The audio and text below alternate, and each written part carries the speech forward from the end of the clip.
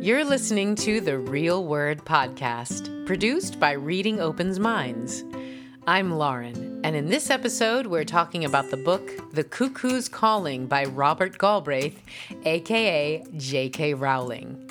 The Cuckoo's Calling was first published in the UK in 2013 by Sphere Books and had placement at number 4,709 on Amazon.com before it was revealed that the author of the Harry Potter book series had actually penned the book under the pseudonym Robert Galbraith. The book shot to the top of the charts nearly overnight when Galbraith's true identity was leaked. This is a crime novel about a model who falls to her death from a balcony. Though it looks like suicide, her brother is not convinced and hires private investigator Cormoran Strike to look into the case and find the killer. Reviews were good even before the outing of the author, with The Independent noting that it's, quote, a book about looking and listening, and about using loss to develop emotional intelligence, and about friendship, end quote. This group hadn't read a crime novel together yet, so we thought it would be a fun new experience with the Harry Potter author tie-in. Of course, this was before we learned that many of them hadn't actually read the Harry Potter books. Okay, who wants to go first about why you haven't read Harry Potter? Okay, you haven't read Harry... There's a bunch of people in this room who are readers who haven't read Harry Potter. Tell us why. When I was younger, I thought it was just too thick. This is the woman who, reads like crazy. I read it when I was, 7. You did, okay. But you just decided it's too thick, forget it. Yeah. Okay, who else? You didn't read it either. Marisol, why? Why didn't you read it? It was the thing. Because I wasn't interested. People would say, it's awesome, it has wizards and stuff, but and at the time, I wouldn't, really be interested in that. Or I would just put that aside. And then read you something else. had it, but you were like, whatever, I can't deal. Yeah. I thought it was also too mainstream. Yeah, you didn't want to just jump on the bandwagon. Yeah. I did not get into Harry Potter completely. I think because if I was gonna get into it, I had to commit to it and read all the books, and I think I'm too lazy to read all the books. Okay, did you read them? Yeah, I read them all. Yeah, and do you have anything to say about these people that haven't bothered to read Harry Potter? Well, Xavier, you made it sound like you had commitment issues, first of all. But it is... How did you find the books when you read them those years ago? Oh, I actually... Way back when, I think I was in the 4th grade, I was in the kids section of the libraries, the ones where there's all the toys. Yes. And I laid down on one of their little kiddie couches, and there was a Harry Potter book, and that thing looked way too thick to be in the children's section, because it was the size of my face. And it was the 5th one. I think it was The Order of Phoenix. Okay. And I don't know if that's the actual title of the book. I'm not going to dispute you. I've read them all, but I don't remember. Yeah. So, I read the first 12 pages when my mom was out wherever with my brother, and I guess that kind of got me interested in it, and then I wanted to start from the beginning. Well, at least a few people have read Mr. H.P. As we begin talking about Cuckoo's Calling, we discover how reading preferences can change over time. What did you just say about Cuckoo's Calling, madame? She says the description, the book, lets you use your imagination. And you said, what did you just say? That you can basically imagine it, but it's too imaginative. It's too imaginative? It's too descriptive. Do you realize that you had the same argument last month about the other book you just read? And I was arguing with him the whole time. And I don't have the same argument this time. You don't? You just didn't like it because everybody else liked it. I'm flipping. You're flipping. Okay, hold on. So you're saying that it's too descriptive, so it's descriptive. It's like we get it. Mm-hmm. Okay, now what do you say? Okay. If you're going to contradict, I love contradiction. This book wasn't overly descriptive for me, which is weird. Oh my God. Because Congratulations. I feel like the text was more of a passive descriptive kind of thing. I don't know if passive is the right word, but it's just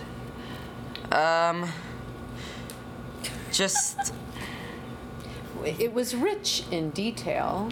At least that's what I thought. And then it got boring because of Was it. it because it wasn't romance? Yeah, that might have been it. What do you mean? Because the other one was very romantic, and I remember what he pointed out was a very romantic scene that was what Bugging bothered you. him. Yeah. Versus this, while it is very descriptive, it's describing the location, Yeah, it's- how things look, how things feel. Rather than the emotion. But this wasn't you with the Fault in Our Stars. Look, that was ninth grade year old me. I'm in 11th grade now. Have you grown? Yes. How have you changed? I'm mature now. Mature. Yeah, I am, Dave. You were much shorter Growing then. 10 feet doesn't make you mature. So wait, so how do you think you've changed as a reader? That's very interesting. Well, in 9th grade, I wasn't very much a reader anyway, so I feel like I liked books.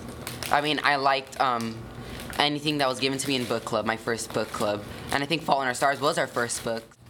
Okay, so you weren't into books in 9th grade, but then you were happy to read. I was happy to read, and then, I mean, this is my 3rd year with the program now, and being exposed to so many different types of books, I've created a preference since I've read so many different types, and Oh, you have more of a preference. yeah. So you're And that is, yeah, go ahead. So you're anti-love. Yes. You're Boy Meets World. anti-love? Okay. I mean, Boy Meets Boy. That was Boy Meets World. Sorry. that was my problem too, Failure. because I'm pretty sure I mentioned with Boy Meets Boy that I was like over the love stuff at some point, and I just wanted like the real stuff, like The real love is not real. well, I don't know. Now we get into a description competition of sorts between Harry and Cuckoo. What are you gonna say? Okay, so I think the book, I really like the book. Yay! And so, why I like the book is because it let me, since I have a very, I don't know, a hyperactive imagination? I don't know. Okay. But I have a really strong imagination. And so, when I'm reading the book, I can just see everything. I can see the street, I can see the front of the building, I can see the stairs, and then I can see Cormoran and him being like up to that clock. I don't know Oh, why. big dude. Yeah, and then Robin being like to his waist, Oh, and how sure, and just sure. like how adorable she is compared to him. Okay, you liked the characters. Yes, and it made me want to draw. I didn't like it. You did. Okay, do tell. Do tell. I like Leslie said, I think it was a little too descriptive. Like with Harry Potter, I think there's a little less description. With this one, it's like just so much, and normally I can just envision. Should we do a things. compare? Do we have a Harry Potter on the shelves? And let's see if it's really true. Who wants to test out a passage from Cuckoo's Calling and a passage from the last Harry Potter book? Okay, go ahead. Read something. This is from Harry Potter, the last book. Pointing his wand at nothing particular, he gave it an upward flick and said, "Love a corpus!" inside his head. Ah! There was a flash of light and the room was full of voices. Everyone had woken up as Ron had let out a yell. Harry sent advanced potion making flying in panic. Ron was dangling upside down in midair as though an invisible hook had hoisted him up by the ankle. Okay. And this is like, what, midway or a little more? Kind of.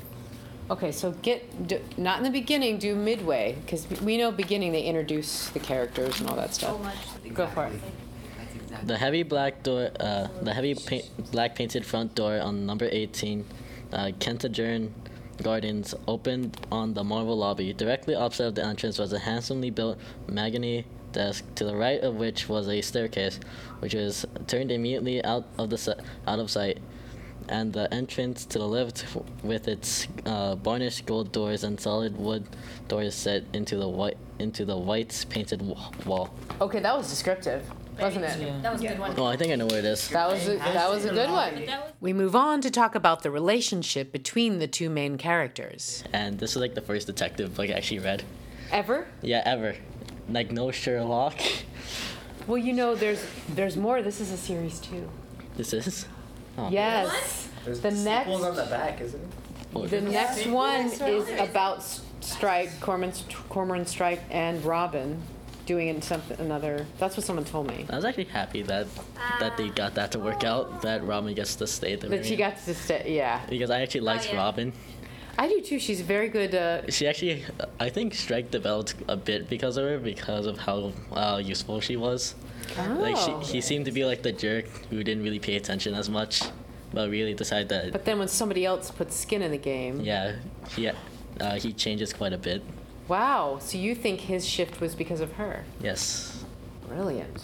I shouldn't even think of that. Yes. I think I do too, because it used to say whenever she got angry, like this. There's this one time when he wasn't paying attention to her tags and she was kind of angry because she had like news. Because she had news about Duffield, I think it was. And I don't know, I don't remember. But he got angry and she got angry and he noticed it. So I do believe that there was like it was early on. It was 107 something like that. He developed a little bit even. Yeah. So I think his development was because of her. And the killer in the story and his motives. Spoilers ahead. Who guessed the murderer? It's you. He told you. I didn't but before he told me, I was like, it's the brother. It's predictable. Wait a minute. You cannot say really. Yeah, it was. He's the guy that brought the case. Yes. That's what makes him so suspicious. What do you mean? You guys watch Criminal Minds. Yeah. I don't have TV.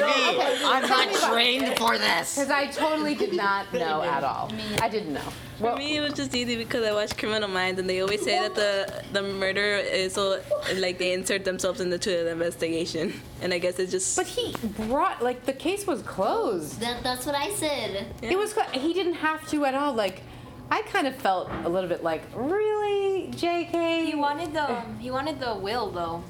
No, the money. Maybe he just wanted to see if he could somehow find a different way that she was murdered, because he said I want to find who murdered her. Mm-hmm. So if Strike had somehow caught up with some sort of person that did it, that he wouldn't be seen as the murderer if anyone decided to reopen the case. But he was the murderer, so by hiring a detective, you take a big risk. Yeah. The case is closed, and it was said she left everything to her brother because nobody knew that she had another brother.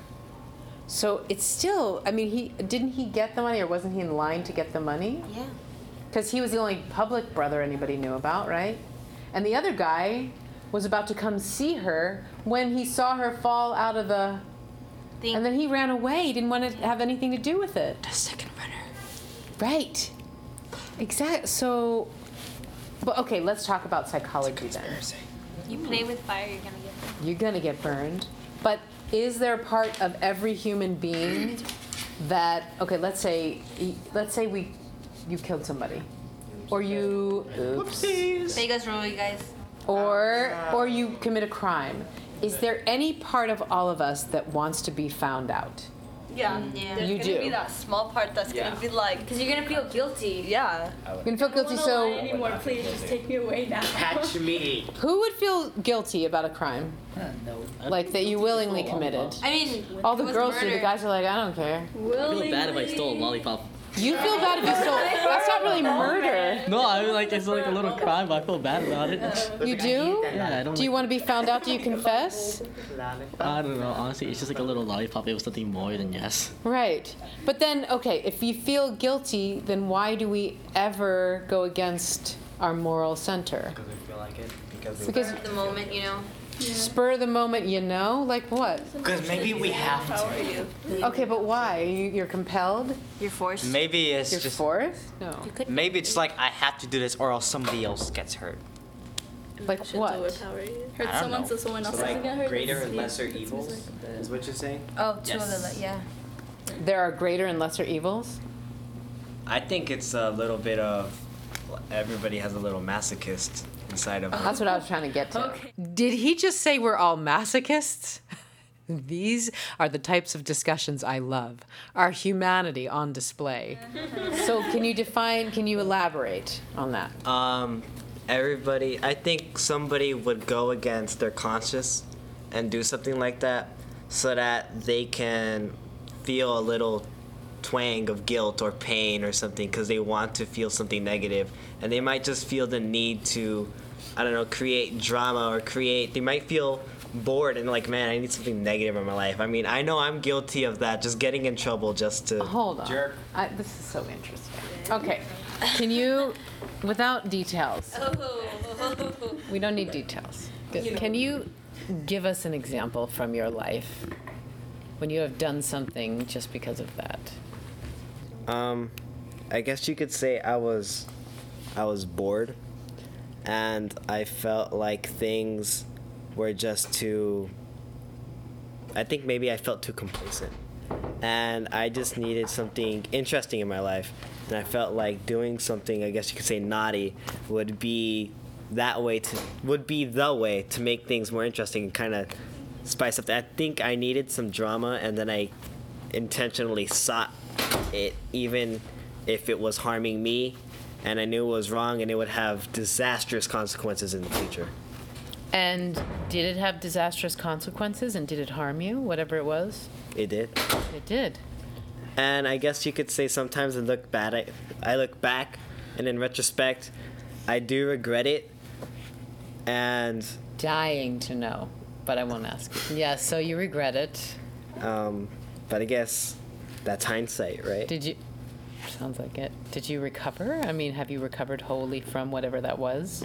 Well, I guess you could say I've learned my lessons, and I've learned that the past, I guess, follows you and it affects you, and it leaves impressions on people, and yeah. What people think of you. Mm-hmm. And then one of our adult members, MJ, a college counseling intern, pipes in with a benign but perfect example. Okay, be brave. All of Be our brave. lovely students, including myself when I was a student. And, Okay. The most easiest one is procrastination. Oh, now that's interesting because I bet people don't think of procrastination as a piece of masochism. But I see it all the time because then, like, I'll have certain students who are more, like, who do it more, and then they tell me they regret it, and we go over their grades and we talk about it. And then at the very end, the last 5 weeks, that's when they, like, get it all together. And I'm like, you see all the suffering you caused yourself? And they're like, yeah, but I still did it. And that includes myself, too. I did that a bunch of times in college. You did? I did, and I loved it. What? You loved it? I feel like, honestly, like, even though I'm really stressed out, I write my best papers under that condition. Okay, I don't know if you should be saying that to young, impressionable minds. Don't wait till the last. Don't wait till the college counselor changed her mind. Yeah, I know. No, I mean, so is it masochism or is it just stress, or is masochism wanting to be stressed? You were saying you were bored. That's why you did it. Yeah, I think procrastination can be a form of masochism because in the end... you know you're hurting yourself? Yeah, you're doing it intentionally. What you're really doing is, you relish the thrill of that time and the deadline and the pressure that you're under. And, yeah. Woo, I gotta say, this whole thing threw me a bit and sent me back to thinking about my high school days. Though I am not a procrastinator now, I do remember those dreaded summer book reports we had to do that I would find every reason not to do until a day or so before school was starting back up again. Just thinking about that gives me stomach pains. Who knew a discussion about a crime thriller by J.K. Rowling would come around to procrastination as ubiquitous masochism? You never know who is going to say what next in this group.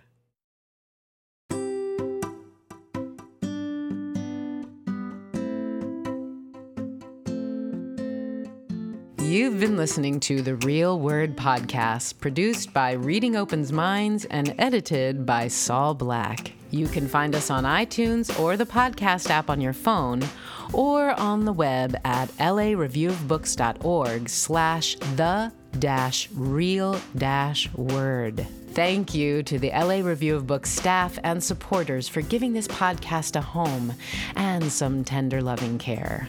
For more information about Reading Opens Minds, go to readingopensminds.org. There you can subscribe to our newsletter and see what else we're up to. Special thanks for this episode goes to Maria Jose Vasquez and Stacy Reeder for co-facilitating the book club. Next episode, we'll be talking about the book The Ocean at the End of the Lane by Neil Gaiman. Until then, I'm Lauren. Happy reading.